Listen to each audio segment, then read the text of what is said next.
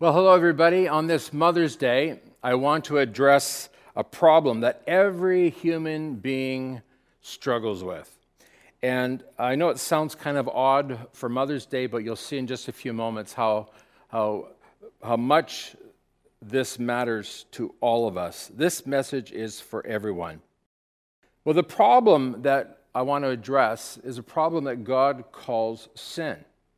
This problem has caused untold damage to this planet and untold damage to the human race. When this problem is brought under control, it produces blessing, it produces long life, it produces joy, happiness, and peace. Before I tell you what this problem is, I want to tell you a story about a king by the name of Saul. Some of you who know your Old Testament know that King Saul was the very first king of Israel. He was a promising young man. He was very tall. They say that he stood a head taller than everybody else. So you really get the idea just how tall he was. He was a handsome man. He had a charisma about him. He was a natural leader. People naturally gravitated towards him. And this was the man that God chose to be Israel's first king. This is a man that people looked up to and wanted to follow. And so Saul was anointed by God's prophet Samuel, and Samuel became the king. He was humble. He was kind of shy. He was not the kind of guy that would push himself forward. Saul really wanted to please God. And this is a man who really had everything going for him. Any mother would be proud of a son like Saul. Now, it was through the prophet Samuel that God told Saul, the king, to annihilate the Amalekites. The Amalekites were an exceedingly wicked people. They were a people that, well, I couldn't even tell you, I couldn't repeat to you the kind of evil that went on amongst the Amalekites. These were a people that opposed God. These were a people that opposed God's people, Israel. And so the day came when God said, the Amalekites need to be annihilated. And Samuel gave Saul the instructions. Samuel was clear about what God wanted. The Amalekites must be wiped out. But Saul chose not to do things the way that God wanted him to. Saul did not carry out God's instructions. Let me read to you from 1 Samuel chapter 8, verse 23. He captured Agag, the Amalekite king, but completely destroyed everyone else. Saul and his men spared Agag's life and kept the best of the sheep, the goats, and the cattle, the fat calves and the lambs, everything, in fact, that appealed to them. They destroyed only what was worthless or of poor quality. Then the Lord said to Samuel, I am sorry that I ever made Saul king, for he has not been loyal to me and has refused to obey my command. Samuel was so deeply moved by this that he cried out to the Lord all night long. Early the next morning, Samuel went to find Saul, and someone told him, Saul went to the town of Carmel to set up a monument to himself. Then he went on to Gilgal. And when Samuel finally found him, Saul greeted him cheerfully. May the Lord bless you, he said. I have carried out the Lord's command. Then what is all the bleating of sheep and goats and the lowing of cattle that I hear? Samuel demanded. It's true that the army spared the best of the sheep, goats, and cattle, Saul admitted. But they are going to sacrifice them to the Lord your God. We have destroyed everything else. And then Samuel said to Saul, Stop. Listen to what the Lord told me last night. What did he tell you? Saul asked. And Samuel told him although you may think little of yourself, are you not the leader of the tribes of Israel? The Lord has anointed you king of Israel, and the Lord sent you on a mission and told you, go and completely destroy the sinners, the Amalekites, until they are all dead. Why haven't you obeyed the Lord? Why haven't you obeyed the Lord? Why did you rush for the plunder and do what was evil in the Lord's sight? But I did obey the Lord, Saul insisted. I carried out the mission he gave me. I brought back King Agag, but I destroyed everyone else. Then my troops brought in the best of the sheep, goats, cattle, and plunder to sacrifice to the Lord your God in Gilgal. But Samuel replied, what is more pleasing to the Lord, your burnt offerings and sacrifices, or your obedience to his voice? Listen, obedience is better than sacrifice, and submission is better than offering the fat of rams. Rebellion is as sinful as witchcraft, and stubbornness as bad as worshiping idols. So because you have rejected the command of the Lord, he has rejected you as king. Samuel wanted Saul to understand what the real problem was. And this is a problem that we all face. It's disobedience to God. Our first parents, Adam and Eve, they showed us the wrong way, a way of disobedience to God. And that has been our problem from day one. Well, let's just take a quick look at what Samuel says to Saul. Samuel replied, what is more pleasing to the Lord, your burnt offerings and sacrifices, or your obedience to his voice? Listen, obedience is better than sacrifice, and submission is better than offering the fat of rams. Now, that might sound a little foreign to us, but understand that in Samuel's day, in Saul's day, that people offered sacrifices to God to atone for their sin. People offered sacrifices if they had something they were thankful to God for. Offering sacrifices to God was the way that people worship God in these days. But what happens so often, and as we see here, people got sacrifices confused with obedience. They believed that as long as they were offering sacrifices in that way, they were pleasing God. But Samuel reminds Saul, and he reminds us, that obedience is what God is looking for. Obedience is what God has always looked for. Obedience is what it means to be called a man or a woman of God. If we are going to be called the people of God, then we need to understand that it begins with obedience. Well, this is precisely what Samuel is pointing out to Saul. Saul, if you're going to be the man that leads God's people, then you need to be the first one to obey what God says. And in fact, we find Saul not listening to Samuel and definitely not listening to God. In fact, Saul now is not the only one who's disobedient to God. Saul has led the armies of Israel to disobey God. It's very, very serious. And this is an age-old misconception. Saul believed that his extravagant gifts to God, his sacrifices to God, would be the thing that would please God. Saul would have us believe that they didn't kill the sheep, the goats, and the cattle because they intended to offer them to God. Now, whether that's true or not, we don't really know.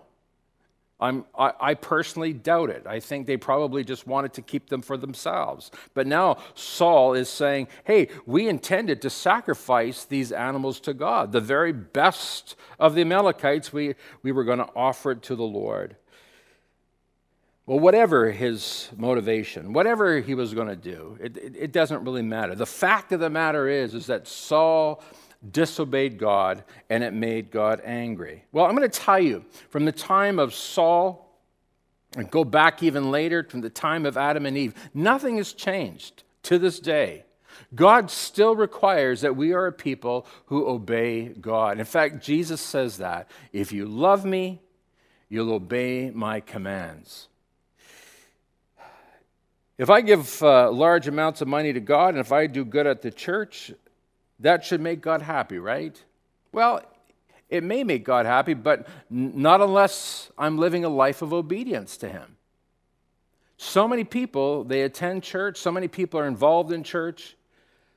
Some people are not involved in church, but their reasoning is that if I do good, if I make great sacrifices, if I help the poor, that's all that I need to do.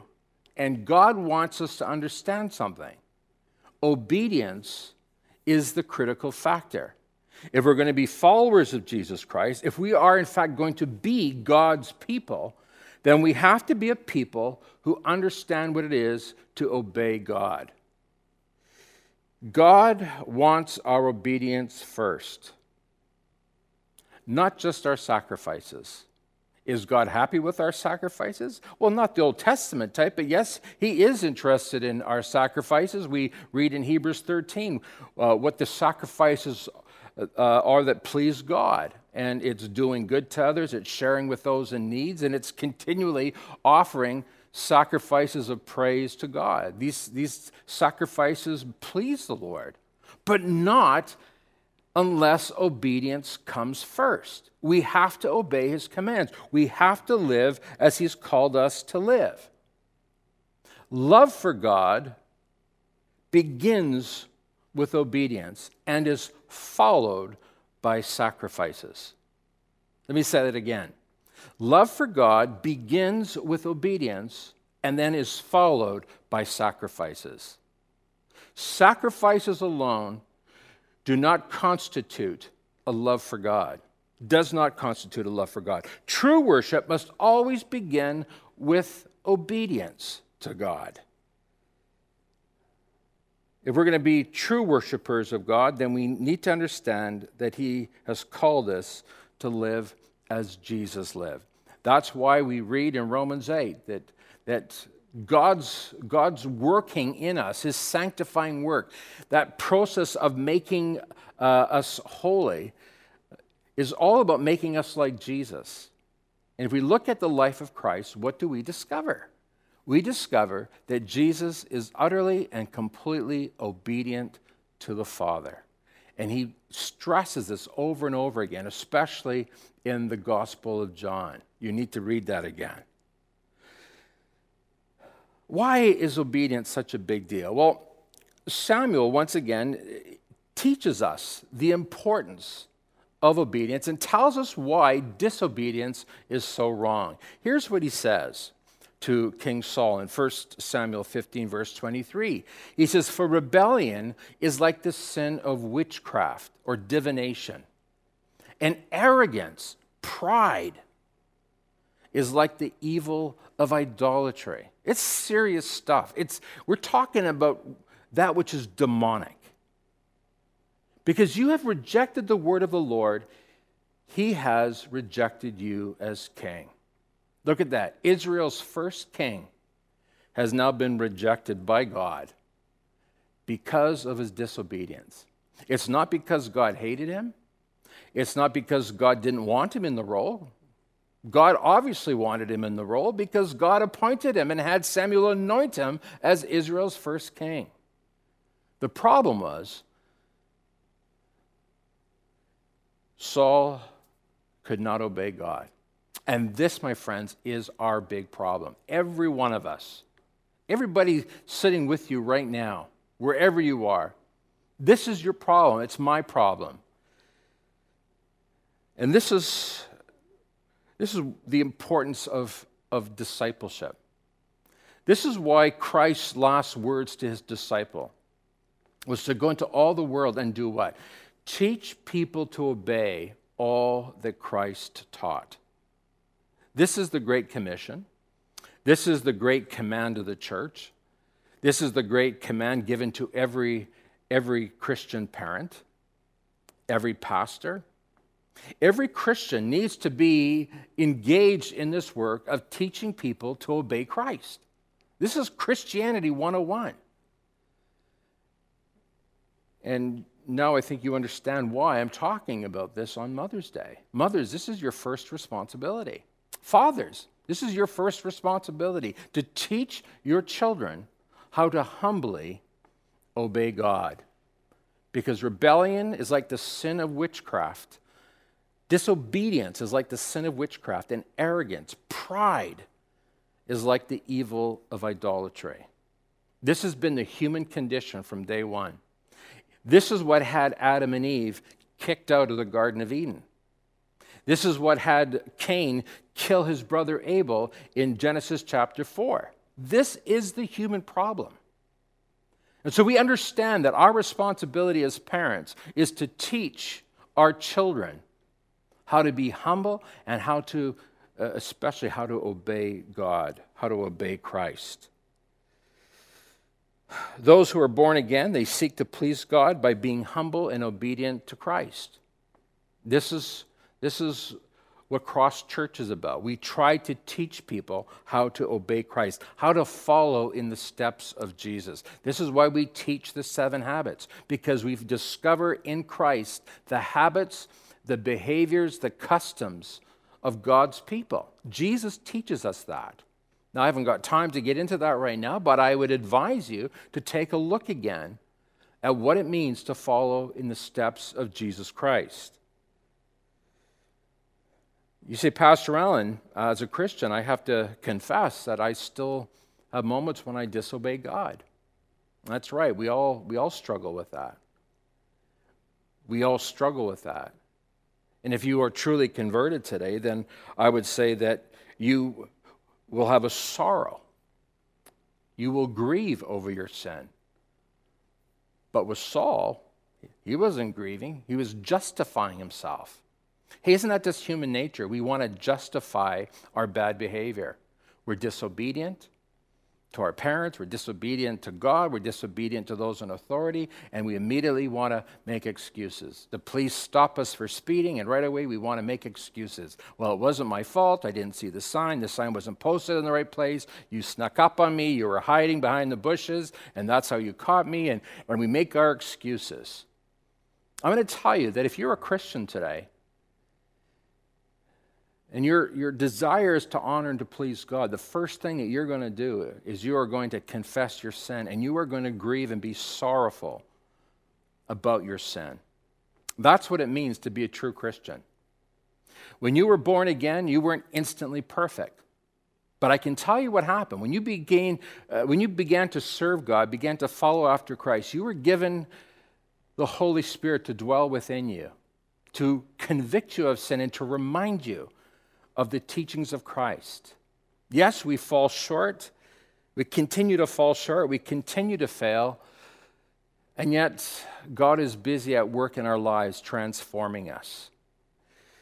So those who are born again, those who would say, yes, I would call myself a man of God, I would call myself a Christian, then you are going to feel sorry for your sin. And more than that, you are going to be constantly seeking the direction and the leading of the Holy Spirit in your life. You are looking at how to be sensitive to the prompting and the leading of the Holy Spirit in your life. You want to respond to the Holy Spirit, who will be constantly prompting you and poking you and prodding you and trying to help you be like Jesus.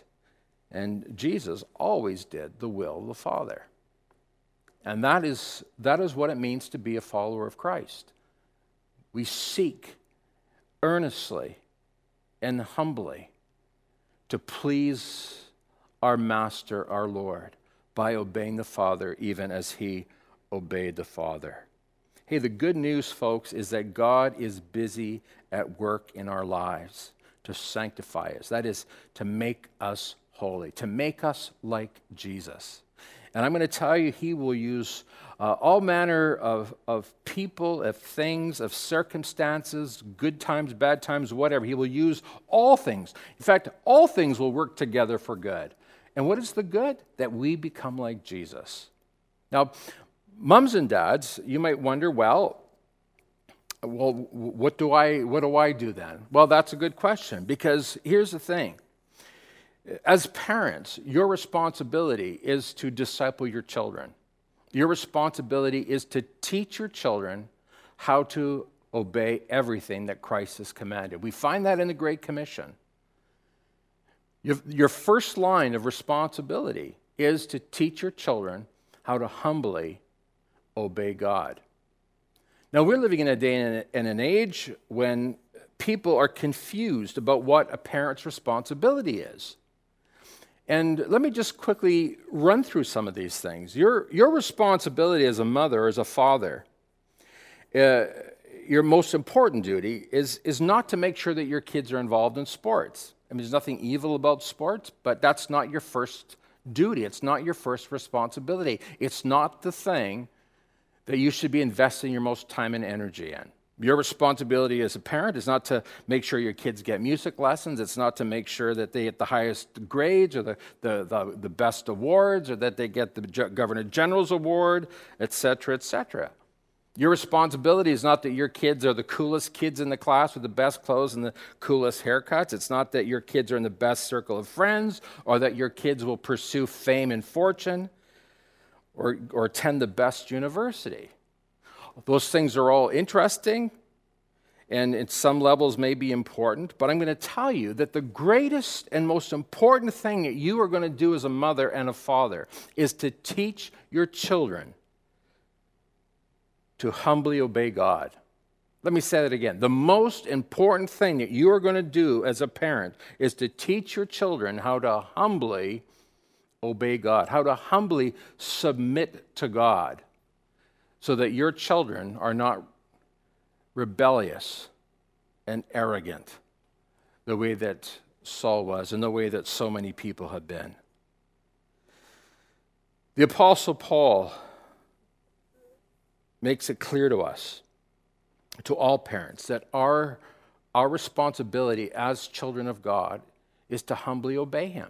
It's to humbly submit to him. And if you're a child today and you're still under the instruction of your parents, and your job is also to obey your parents. And it's everyone's responsibility to obey those who are in authority. This is the way that we please and honor God. Look at the Apostle Paul says to all children. In Ephesians chapter 6, verse 1 to 3, children, obey your parents because you belong to the Lord, for this is the right thing to do. Look at this. Honor your father and mother. Respect your mother and your father. Do what your mother and father tell you to do. And Paul reminds us this is the first commandment with a promise. Do you know that in the 10 Commandments, this is the only commandment that comes with a promise? If you honor your father and mother, things will go well for you, and you will have a long life on the earth. It's the only commandment that comes with a promise, that if children obey their mother and their father, if they respect and honor their parents, then God will bless them richly. Now, let me ask you a question, Mom and Dad. What do you want for your kids? More than anything, it's not the accolades and the praises of human beings. What you want for your children is that they experience and know the blessing and the approval and the pleasure of God. That's your responsibility, Mom and Dads, is to teach your children how to please God. And if you do that, Paul tells us that your children will enjoy God's blessing, long life, health, peace, and happiness. That's the promise. All who are obedient and all who honor their parents will have the blessing and help of God. Good things always follow those who know how to obey God. Saul lost his kingship because of his disobedience. Saul lost his kingship because he's unrepentant. He lost his kingship because he would not confess his sin. He maintained an arrogant heart, a proud heart, a heart that was unwilling to say, God, I'm sorry. Samuel, I'm sorry. People of Israel, I'm sorry for my sin. Saul now is a king. He's too great, he's too powerful, and he's too proud to confess his sin. Think about that for a moment, because that is every human's problem. We have a hard time admitting that we're wrong, have a hard time confessing our sin. Saul would not confess or admit his sin. And if he did, say, hey, well, I made a mistake, I was wrong, or whatever, it was only to appease the people around him. It was a temporary fix. It wasn't really from his heart. And how do we know? Because it never changed the way he lived. He continued to live in rebellion. He continued to resist God and to resist God's will. Well, I know some of you may be thinking, well, there are other kings in the Old Testament that also sinned against God. Some of you may be thinking of the second king of Israel, who also sinned against God. Some might think that the second king of Israel did worse sins than Saul did. In case you're wondering who that second king is, well, it's none other than King David, a man who was called a man after God's own heart. What's the difference between these men? Because I know some of you are thinking this through, and you're remembering that David committed adultery with Bathsheba. And not only did he commit adultery with Bathsheba, but he tried to cover up his sin. When this poor woman got pregnant, David thought, well, I'll call her husband back from battle and I'll get him to sleep with her and nobody will be any the wiser. The problem was that her husband was a righteous man, a man of principle, and he refused to sleep with his wife as long as his comrades were fighting in battle. David, trying to solve a problem, David, rather than admitting and confessing his sin, he sends her husband to the very front lines of battle where he was killed. Essentially, David was responsible for the murder of Bathsheba's husband so that he could get rid of him and hide the sin that happened in the shadows. Why didn't God take away David's throne? He took away Saul's. Why wouldn't he take away David's throne when it seems that David's sin was worse? Well, I'll tell you, very simply. David understood his sin. And when he was confronted, unlike Saul, David confessed his sin. When Nathan the prophet came to David and confronted David with his sin, David was instantly grief-stricken and sorrowful for his sin. Not Saul. Saul would carry on in his rebellion against God. But David understood his sin. And the Bible says he fasted, he wept, he really abased himself so that everybody would know that he was a sinner, that he was sorry for his sin. And we get a glimpse of what's going on in his heart concerning this disobedience. He writes the famous psalm, Psalm 51. And if you've never read that, you need to read it. You need to let the words of Psalm 51 grip your heart. Because whereas Saul, the first king, refused to repent, David, the second king, he repented. And here's what he says: God, you do not desire a sacrifice or I would offer one. Did you see that? Again, we're reminded of what Samuel says to Saul. God's not looking for sacrifices. He's looking for obedience. Because David understands that. God, you do not desire a sacrifice, or I would offer one. You do not want a burnt offering. David confesses something that we all need to understand. The sacrifice that God wants, the sacrifice that you desire, is a broken spirit. You will not reject a broken and repentant heart, O God. Isn't that beautiful? Hey, listen, Mom and Dad, I got to just encourage you to be utterly and completely honest with your children. Well, you're teaching your children to obey God and to be humble. Make sure that you are willing to admit to your children that you also struggle with sin, and that you also need to repent, and that you also need to come before the Father with a broken and contrite heart. I'm going to tell you that if you do that, you will teach your children authentic faith, authentic Christianity. You will teach your children that if you can follow God in obedience with a broken and humble and contrite heart, then your children can make it as well. I've seen so many people give up on Christianity. They say, I just cannot do it. And that is a fact. Even the apostles, when they were walking with Christ, before Christ had ever gone to the cross, before he ever died on the cross or was resurrected, they said to Jesus, who on earth can live out this kind of Christianity? Well, they didn't say it exactly in those words, but they said, who could be saved? I'm going to tell you, you and I cannot be obedient in our own power. You and I cannot be God's people in our own strength. We have the whole history of Israel that proves that very fact to us. But we have been given the Holy Spirit who is at work within us, who enables us to come before the Father repentant and asking God for forgiveness.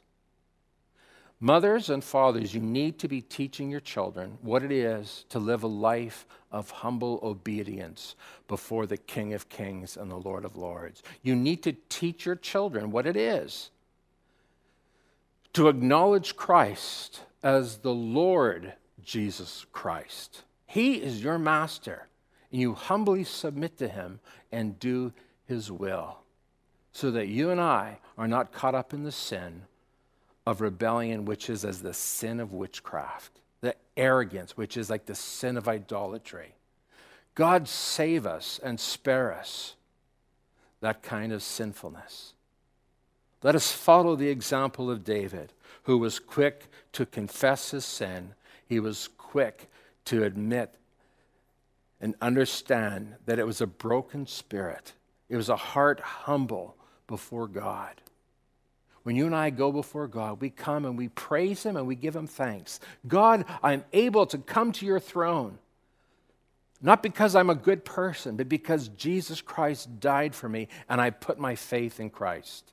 I believe that I am righteous and that I have therefore got the right to come to the throne because of Jesus, and not because of me.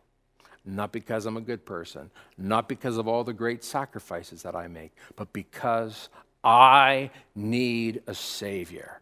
I need Jesus. I need somebody to pay the price for my sin.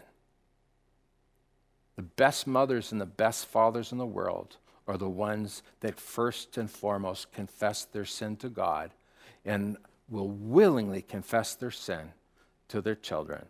Hey, I'm not talking about all the gory details. That's not necessary. But what is necessary is that your children understand that you need God's grace and mercy as much as they do.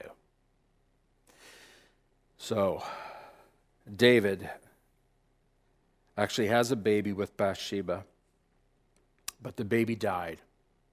Can I remind everybody today, those of you who maybe imagine that you'll just be like David and you'll suffer the consequences, let me tell you, the consequences are great for our sin. But the good news is that where there is genuine repentance, there is forgiveness of sin. Hallelujah. Thank you, Jesus. This is the gospel of Jesus Christ. We all want to spare our children the suffering that comes with sin. We all want them to succeed, and we want them to do well in this life. We all want them to have happiness and joy and peace in this life. But understand this, that true happiness in this life, true joy, true contentment, true satisfaction only comes through humble obedience to God. That's the most important thing that you're going to pass on to your children. Teach them to humbly obey God and to be quick to confess their sin to God and to ask for forgiveness. And the Bible gives us the wonderful promise that if we confess our sins, He is faithful and just to forgive us and to cleanse us of all unrighteousness. Wow. Let me just say this in closing. We talk about habit number 3.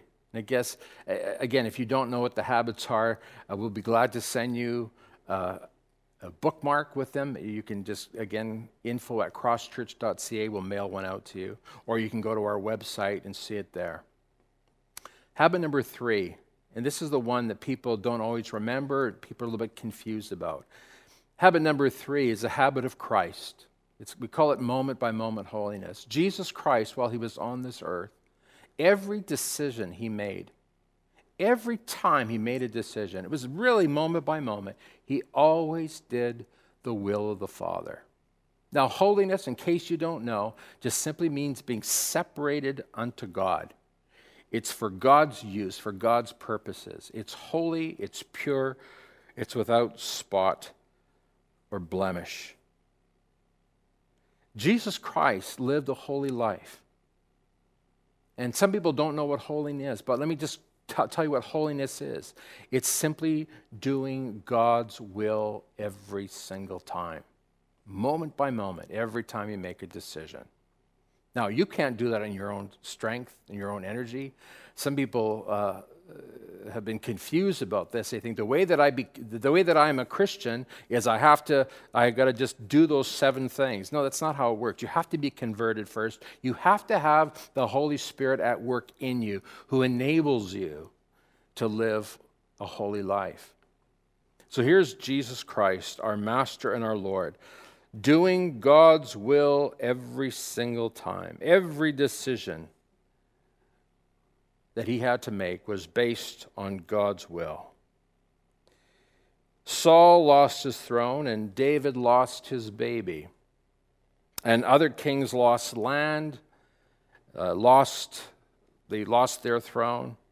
Israel was sent into exile. They lost their country. But none of these consequences is as great as a consequence that Revelation tells us about. The book of Revelation tells us about the second death. That, my friends, is the greatest consequence for our sin. And that second death, in case you don't know, is hell. Now, this is a strong thing to be talking about on Mother's Day. But folks, understand that this message is actually the gospel. It's the good news. That none of us has to face that if we put our faith in Christ and if we live the life that Christ has called us to live. Here's what the writer of Hebrews tells us. Hebrews 12:14. Work at living in peace with everyone and work at living a holy life, for those who are not holy will not see the Lord. That's the greatest consequence for disobedience. Adam and Eve, when they sinned against God, when they disobeyed God, that was the moment that all of humanity died. The gospel is that we can have new life through Christ. These old bodies are going to die, but those of us who put our faith in Christ, our souls will live forever in the very presence of Almighty God. But until that day, until it happens, you and I need to live a holy life. A holy life is a life of obedience, of humble obedience to the Master.